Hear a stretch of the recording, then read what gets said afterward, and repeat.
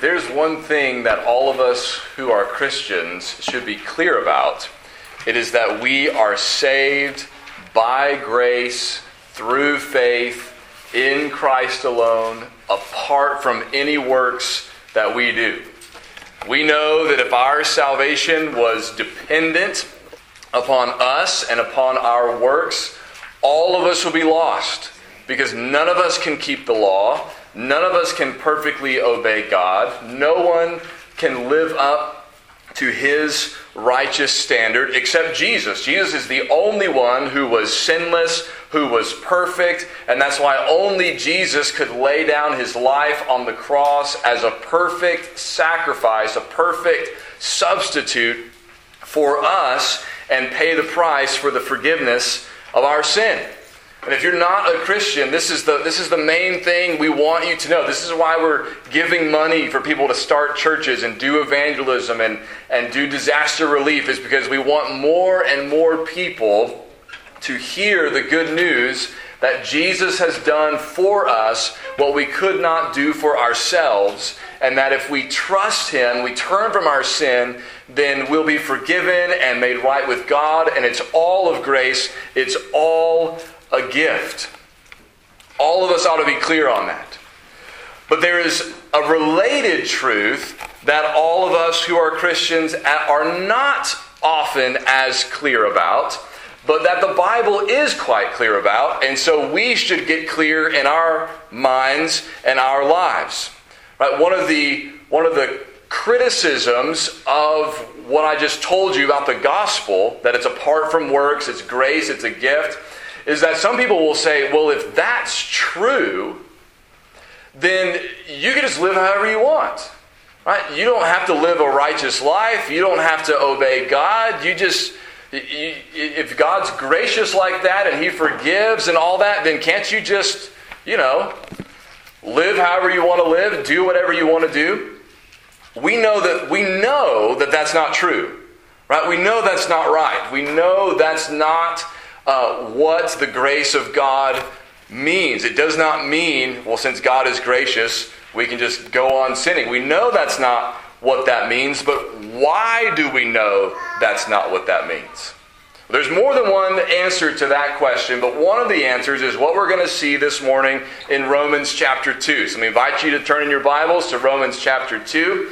I had intended for us to look at all of verses 6 through 11 this morning, and I was preparing that direction this week. And then when I came to write the sermon, I know about how long the sermon needs to be for me to preach about 30 minutes. And I got to the end of verse 7, and it was about long enough for 30 minutes. So that's about as far as we're going to get.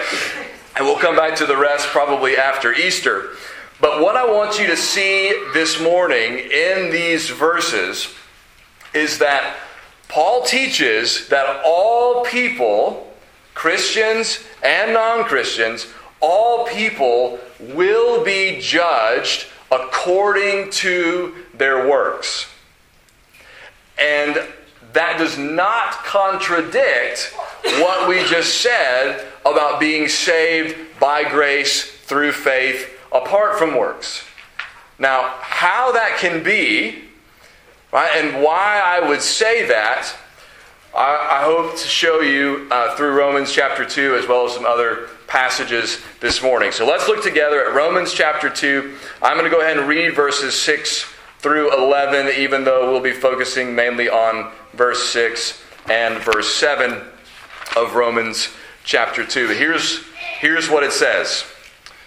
Verse 6 says, "He will render to each one according to his works. To those who by patience and well-doing seek for glory and honor and immortality, He will give eternal life. But for those who are self-seeking and do not obey the truth, but obey unrighteousness, there will be wrath and fury. There will be tribulation and distress for every human being who does evil, the Jew first and also the Greek, but glory and honor and peace for everyone who does good, the Jew first and also the Greek. For God shows no partiality." Now remember that in chapter 2, what Paul is doing is he is addressing the religious or moral hypocrite who listens to the charges of sin against the pagans and against humanity in chapter 1. Here's the litany of ways they've rebelled against God, the reasons they deserve God's judgment. And this person says, yes, that's exactly right. Those people over there, they all are terrible and they all deserve God's judgment, but not me. Not people like me, because I'm a good person. I do the right thing. I'm on God's team, and so I don't have to worry about all that. And Paul says to that kind of person, and he probably has mainly in mind the Jews who have not accepted Jesus as the Messiah, though he could have certain Gentiles in mind as well. He says to that person, you judge other people for their sins, but you don't recognize that you yourself are a sinner. That you are liable to the judgment of God just like they are, because even if you don't sin as flagrantly as those people do, or you maybe not sin in exactly the same ways that they do, you too at root are a sinner just like them, do the same kinds of things in general as they do, even if not in the particulars. And so if you judge other people for their sin and you're a sinner, guess what? You're condemning yourself. You're saying that you too deserve God's judgment. And if you don't repent, if you don't take the opportunity God has given you, the patience He has shown you, the kindness He has extended to you, if you don't take that as an opportunity to repent, but instead continue in your hard-hearted, self-righteous rebellion, nothing is left for you but the wrath and judgment of God. That's what he's been talking about. And in verse 6 and 7 and on, he explains a little more fully why that is so. And what he tells us in verse 6 is that God's judgment is going to be according to works, according to our deeds, right? And as at least one scholar pointed out, the purpose of him saying this right here is to say to the Jews, you're not going to escape judgment because you're a Jew. Right? And we could extend that out and say, no one's going to escape judgment because they're a member of a Baptist church. Nobody's going to escape judgment because their granddad was a deacon or their mom was a Sunday school teacher or what. Nobody is going to escape judgment because of some privilege they have in their, upbringing or where they come from or whatever. Like the Jews had all these privileges from being God's chosen people. Nobody's going to get into heaven based on that. That's just not how it works. Right? Here is how it works, Paul says. It works in this way. God is going to judge according to works. And notice what he says. He says that God will render to each one. To each one. Each individual person is going to stand before God, and there's going to be a reckoning and accounting for each individual person. No one's exempt from this. No one gets a pass. Everyone is going to stand before the Lord, and Paul says God is going to render or repay to each person. In other words, what he gives to them is going to fit what they have done. Right? There's going to be a rendering, there's going to be a repayment of sorts. Not to say that you've perfectly earned whatever you're going to get, but that there is going to be a correlation between what God gives you and what you have given, what you have done. Right? And how is this going to work? He's going to render or repay to each one according to their works, according to what they have done. You don't get a pass because you're a Jew. You get repaid according to what you've done, whether you're a Jew or a Gentile. Right? Everyone is going to give an account before the Lord, and to each one is going to be rendered by God according to what they have done. Now, as we hear that, right, as we read this verse, as we think about what this means, probably there is already rising in our minds an objection. Right? How can that be? How can it be true that if we're saved by grace, apart from our works, how can it be true that God is going to render to us according to our works? And so maybe as we're thinking about this verse, we're thinking, okay, I know that God is going to do this, but I'm pretty sure that does not apply to Christians. Right? He must be talking about what's going to happen to unbelievers.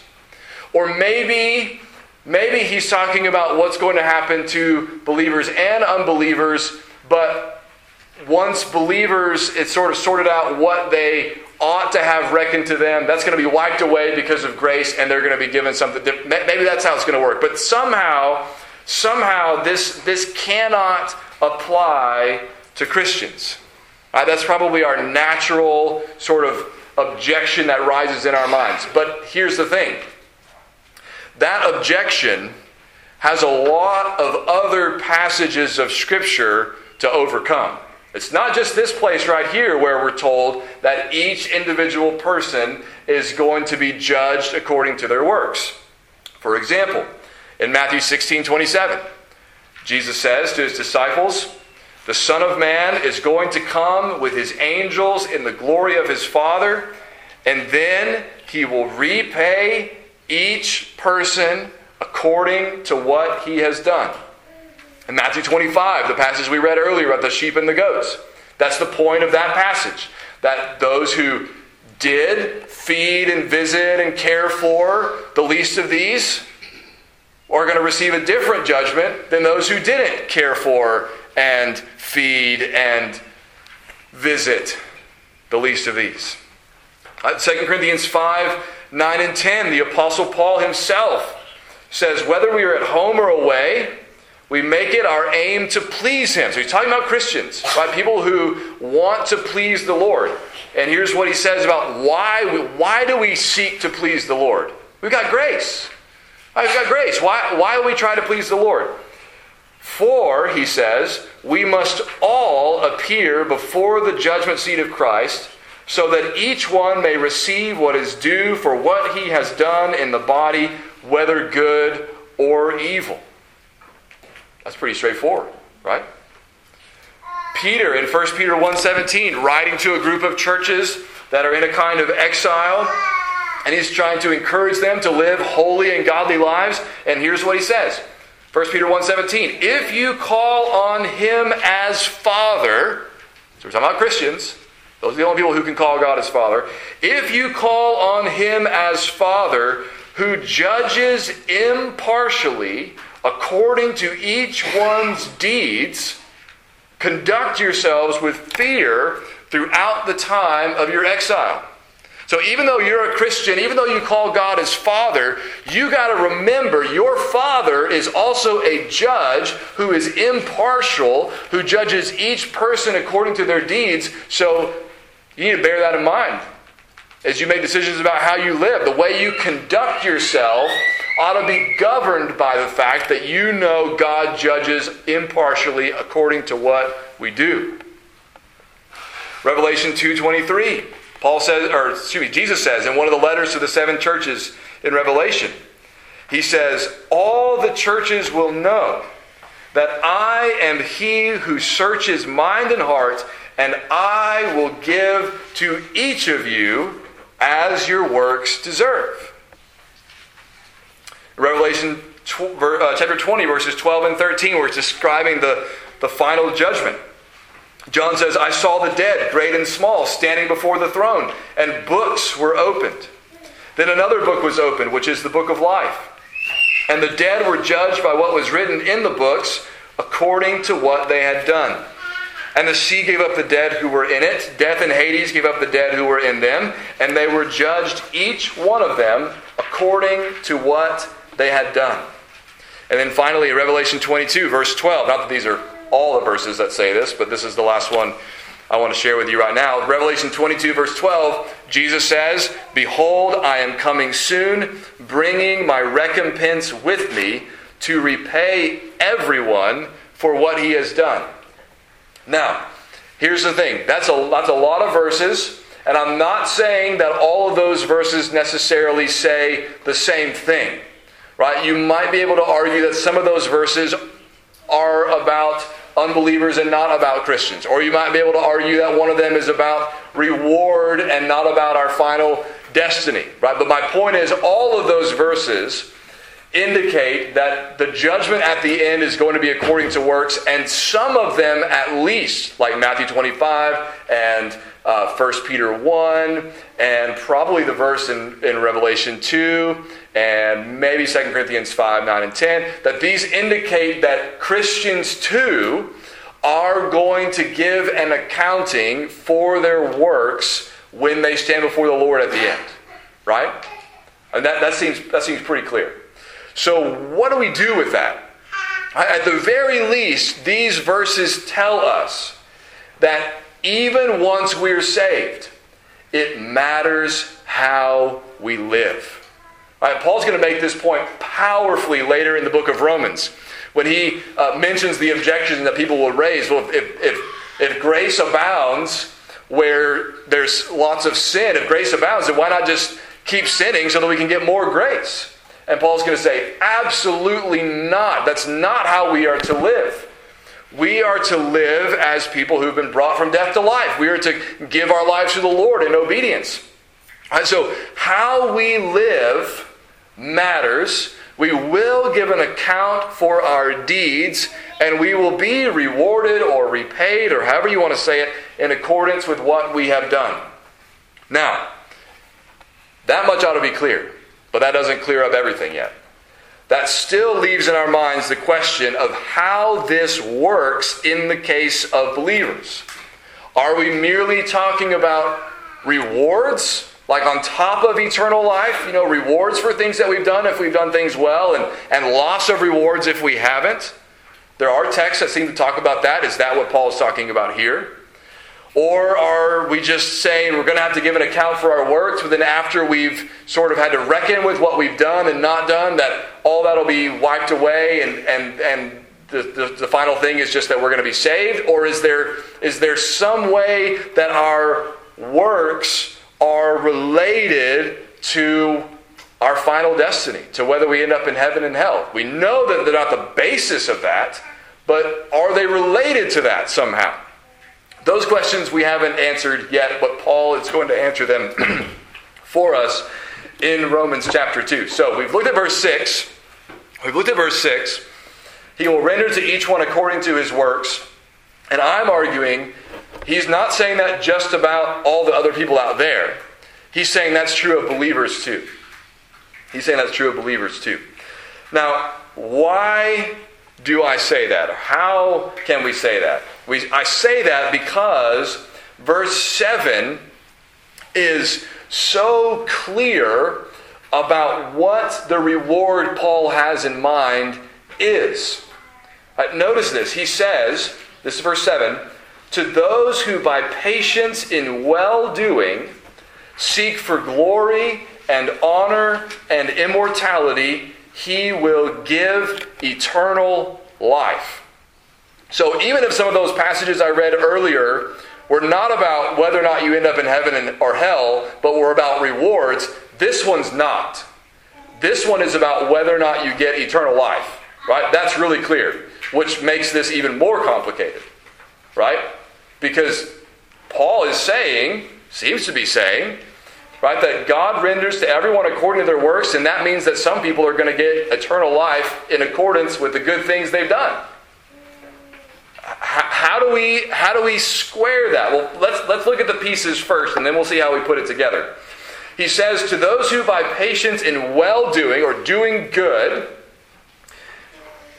they seek for glory and honor and immortality. What does he mean by that? Normally when we think of people who seek for glory and honor and immortality, we think of that in a negative sense. Right? Like you might think of Achilles from the Iliad, or some like Roman soldier or a general or somebody who they're seeking for worldly glory, right? Worldly honor. They're seeking for the kind of immortality, so to speak, that comes from getting your name in the history books, that kind of thing. That's not what Paul is talking about here. That's not the kind of glory and honor and immortality he has in mind. This is a person who's doing good, who's seeking the right things. He's seeking glory from God in the right sense. Right? For example, Jesus says in John 5:44, he says, "How can you believe when you receive glory from one another and do not seek the glory that comes from the only God?" So there is a glory from God that we should seek. And we can't believe if we're not seeking that. If we're not seeking the glory that comes from... So what would that glory be?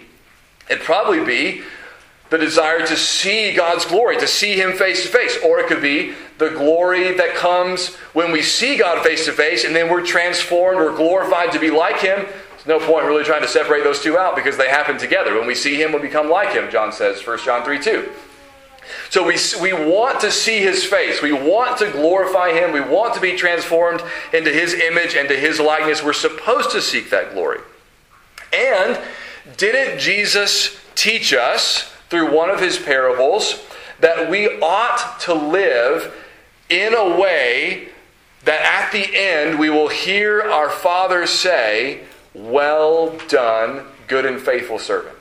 What is that but receiving honor from God? Well done, good and faithful servant. You should live desiring to hear those words. So we all Christians, we want to hear the Lord say, "Well done, good and faithful servant." And so we live a certain kind of way because we want to hear those words.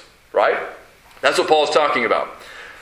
We want immortality, meaning we want to live in God's presence forever. Right? We don't want our life to come to an end. We want what God designed for us in the beginning, which is eternal life in the presence of God. That's what Adam and Eve had until they lost it through sin. So all these things that he mentions, these are things we ought to desire, we ought to seek, and that we can seek in a godly way. And Paul says that those who do seek those things, by doing good, patiently, over the long haul, God will give to them eternal life. There's the rub, right? How can Paul say that and not be talking about a salvation that is by works? How can he say that? There are two options open to us. Right? I'm going to argue for one of them, but both of them you can legitimately argue from Scripture. Okay, so if you choose the one that I'm not going to argue for, you might still be right, and I'm not going to argue with you over it significantly. I'm just going to present the case for the one I think is right. But here are two options. Paul is either talking about something that is really going to happen, or he is talking about something that is only hypothetical. Right now, you remember in science class, right, when you made a hypothesis, when you're doing a science experiment, you make a hypothesis. A hypothesis is a guess about something that might happen under certain conditions. So some people will say, what Paul is talking about here is people doing good, doing the right thing, honoring the Lord, and God rewarding them with eternal life, but that's strictly hypothetical.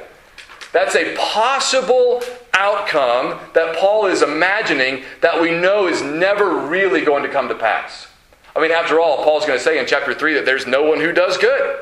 There's no one who's righteous. No one meets these qualifications. No one does this kind of thing. If they did live this way, then they would get eternal life, but they don't, so they won't. So it's kind of a moot point. Right? It's just hypothetical. Like I said, you can make that case from Scripture. I don't think that's what Paul is saying, but you could make a good case for it. The other option is that he's talking about something that's really going to happen. And that's what I think he's saying. I think he's talking about a real event, a real outcome that is really going to happen. So how do we answer the question, well, there's nobody who does this. There's nobody who does good. Paul talks about that in chapter 3. Well, yes, in chapter 3, he's talking about all of humanity outside of Christ. There's no one who does good on their own. But once someone is in Christ, once someone is saved, once someone becomes a believer, does the Scripture not say that we become new creations? Don't our lives change? Don't our desires change? Don't our loves change? Doesn't the way we live change? Don't we begin to do good? and to seek to honor God and receive honor from Him? Don't we seek to glorify God and to see His glory, right? And to experience His glory? Don't we seek now, instead of our own good, our own glory, our own honor, don't we seek the honor of God? Not perfectly by any means, but hasn't that legitimately been changed in our lives? The Scripture, I think, is clear that it has. And so I think Paul is talking in verse 7 about Christians. He's talking about people who have been saved. He's talking about people who have been changed. Their lives are now characterized by, if we were in Galatians, we would say, the fruit of the Spirit. And in Romans, Paul says they're characterized by well-doing, by seeking glory and honor and immortality. So I think he's talking about Christians doing good, doing the right thing. God will judge even believers according to their works, and that He will give to them eternal life. That leaves one more question. How is that not works-based salvation? How is that not the same as saying you get eternal life or not based on what you do? Well, Paul's not saying you get eternal life based on what you do. But he is saying whether or not you get eternal life will match up with what you do. And there is a difference. Right? Remember what James says in James chapter 2. James is dealing with people who say, oh yeah, I believe in Jesus. I believe in God. Oh yeah, I believe all that stuff. But their lives show no evidence of it whatsoever. And so what does James say? James says, you have misunderstood what faith is. You can say you believe all day long. You know, demons believe in God, right? What's the difference between you and demons? What's the difference between the kind of faith that demons have that doesn't save and the kind of faith that Christians have that does save? If you have a saving faith in Christ, guess what? James says that faith is shown by your deeds. You say that you have faith, James says? You try to show me your faith apart from works. I'll show you my faith by my works. The Scripture is clear, right, that there is no such thing as a Christian who believes in Jesus, whose life is not transformed, whose faith does not issue in works. James calls that a dead faith. It is not real. If you are a Christian, the Bible says, the Holy Spirit comes to take up residence inside of you. You're made a new creation. The Spirit empowers you, enables you, the grace of God enables you to do things that you were not able to do before on your own, apart from Christ and apart from the help of the Holy Spirit. You're going to be a different person. You're not going to be perfect. You're not going to be sinless. You're not going to do the right thing all the time. But you are going to live differently. It's the same thing that Jesus was talking about in Matthew 7 when he said you can judge a tree by its fruit. Bad trees bear bad fruit. Good trees bear good fruit.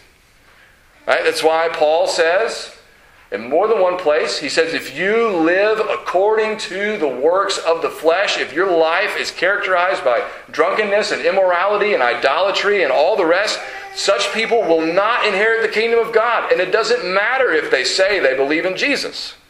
Their life shows that they don't really belong to Him if they live in long-term, unrepentant sin. This is just the flip side of that.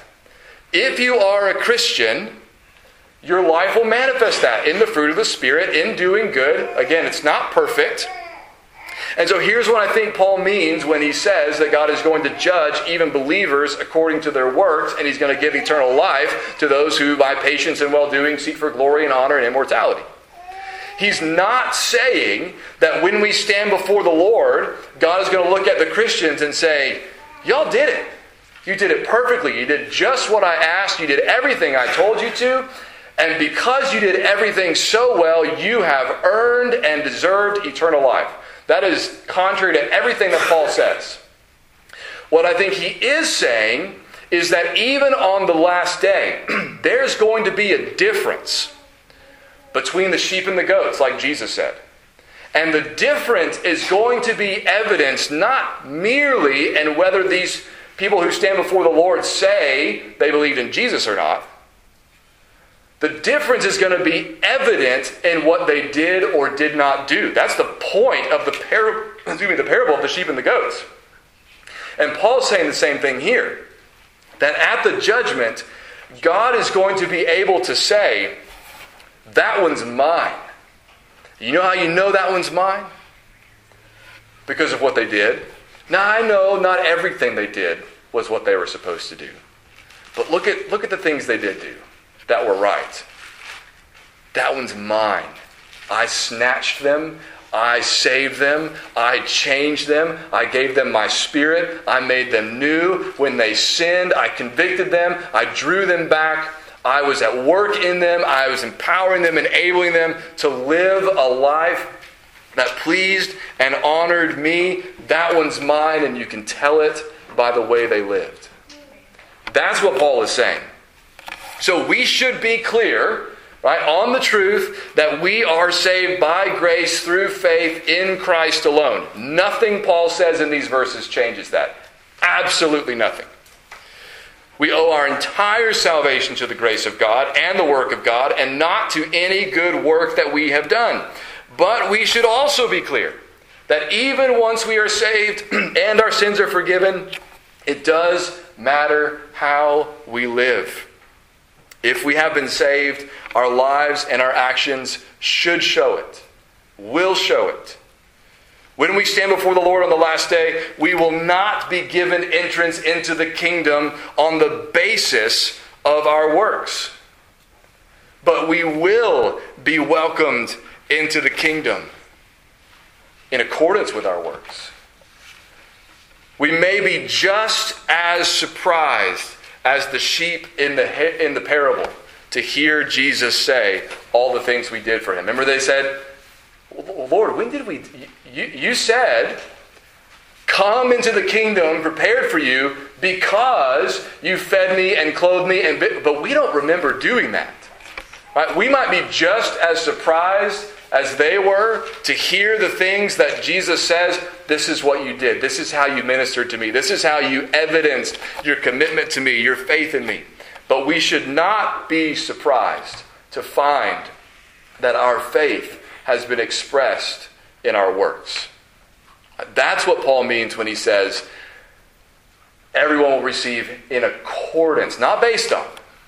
Seems like a small difference, but it's a big difference. Not based on, but in accordance with our works. It just means that when you're saved, your life changes, and it'll be evident. Even on the last day, it'll be evident who belongs to Jesus, who belongs to God. It will still all be of grace, but it will be fitting too, because of what God has done in us and for us.